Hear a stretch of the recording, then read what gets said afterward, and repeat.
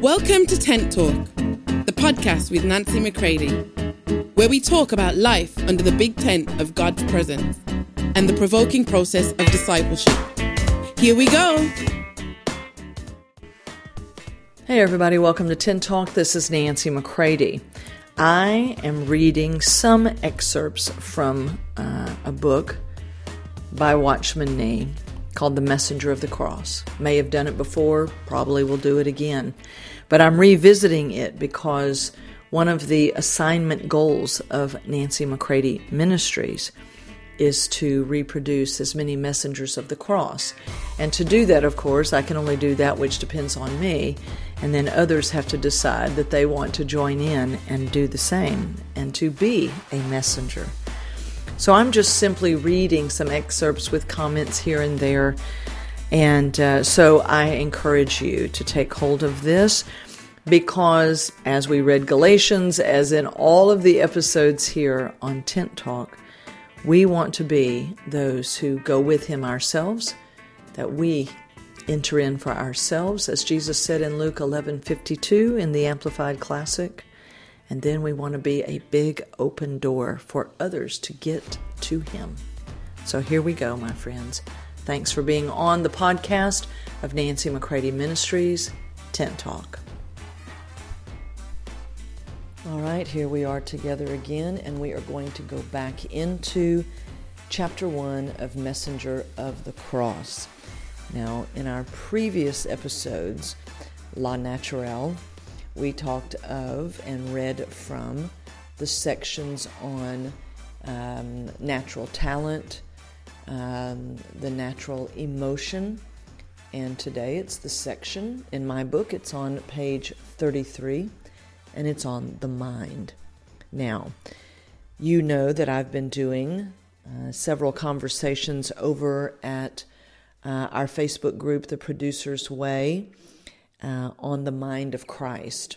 So I'm not going to make a lot of comment here. You can go there and watch those videos and be able to hear much more on how the mind of Christ, which is our real, true mind in the Spirit, as to how it functions and enables us to be able to spiritually receive the freshness of the mind of God, His thoughts, to see things from His point of view. So there is much that is there. But here, for our purposes on Tent Talk, I'm going to simply read this section of the book. So, page 33, chapter 1, The Messenger of the Cross by Watchman Nee. This is the section on the mind. Our work for the Lord is frequently affected or even governed by our mind. Sometimes, not knowing how to seek the will of God, we will take the thought of our mind as His will, and thus we are led astray. To decide one's walk by obeying the mind is very dangerous. If in preparing to speak, we rack our brain to develop many points and outline divisions, many responses, principles, and parables, such speech ends up being very dead. Though it may stir up some interest in the audience, it does not impart life to people. There is another function of the mind which I believe many servants of God have wrongly used, and that is the memory. How often we use our power of memory in preaching. We memorize what we have previously heard, and later on preach what we have by this means stored up in our mind. Sometimes we tell people the Bible teaching we have memorized. At other times we preach to people with our notes. All these are the work of the mind. Yet I do not wish to imply here that we ourselves have absolutely no experience of what we preach.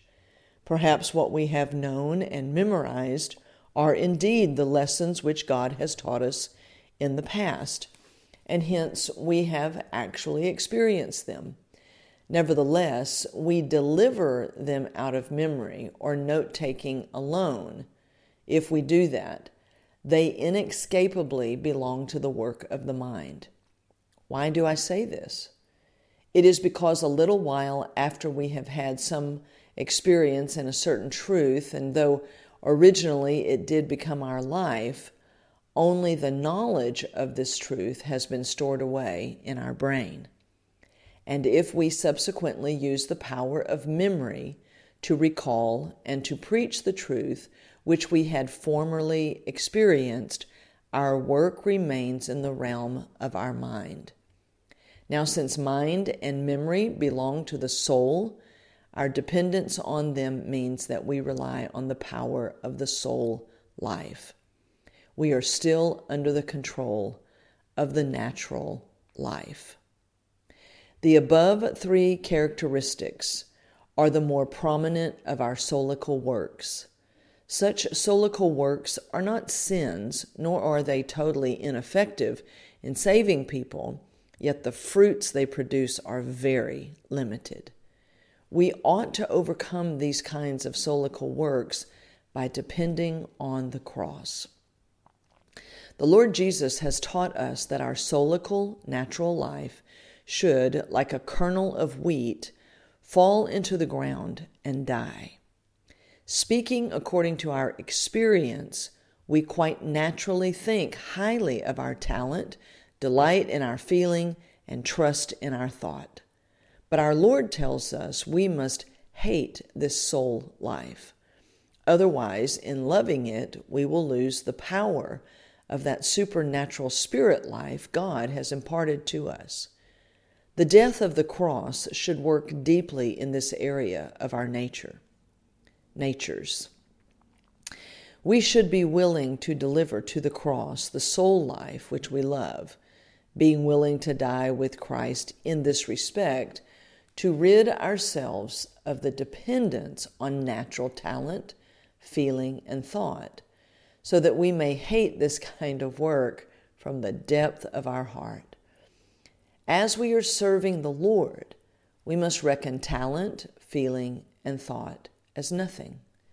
We hate this kind of power of the natural life and are ready to deliver it to the death of the cross. If on the negative side we always maintain the attitude of uncompromisingly hating our soulical life, we shall learn experientially how to depend on the power of the spirit life and thus bear fruits to the glory of God. My friends, these are things that Holy Spirit must reveal to us, work deeply in us.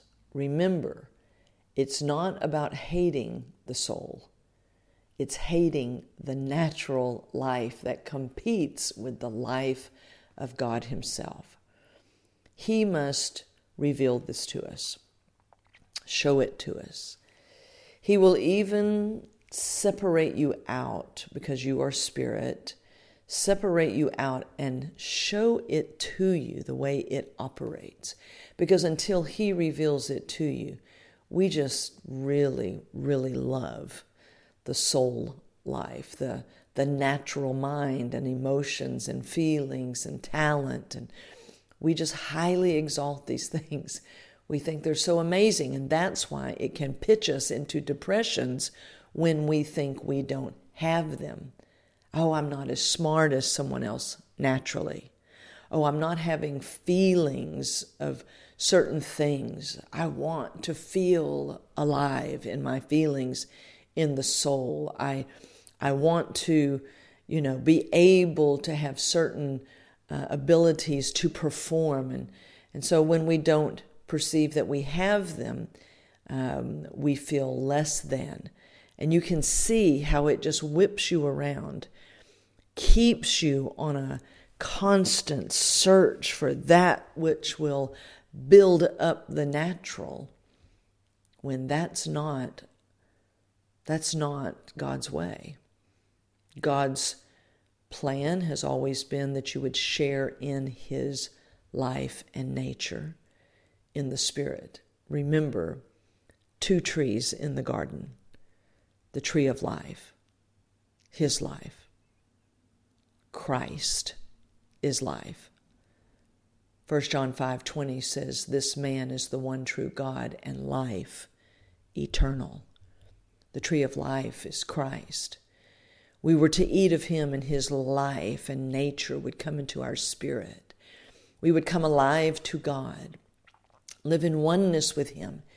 And my friends, this is the only way to bear fruit that is of him for his glory. The other tree, the tree of the knowledge of good and evil, is where man develops himself according to the soul, the natural. So please don't hate yourself, right? Because God made you who you are in Christ. You're commanded actually to love you out of the love of God. But I do pray that by the Spirit of God, that you will allow him, ask him to bring you to a place that you will never, never want to live apart from him in the natural, but that you would want to live in oneness with him in the Spirit. Remember, the whole reason that you were born again and became new, receiving new life, was so that you could be 100% compatible with him. And so we don't want to spend our Christian life, do we, seeking the building up of the natural. Doesn't that, I pray, capture your attention? Why would I lust after the natural when I'm born of the Spirit? So please think on these things with him, asking him to speak to you, asking him to take you into the Scripture that you might see what Watchman Nee is attempting to teach us and to share with us in his book, The Messenger of the Cross. My friends, now is such a time that we must have those who have received truth, been dealt with by the truth, have pursued the truth from him and let him work it deeply in us, that we could pass on life to others and be truth tellers, not confused about what's of him and what isn't. So there you have it for today. I'm so glad that we are together in this life, and I pray you'll be encouraged today. Until next time. For more information on Nancy, please visit nancymccready.com or follow her on social media at NB McCready.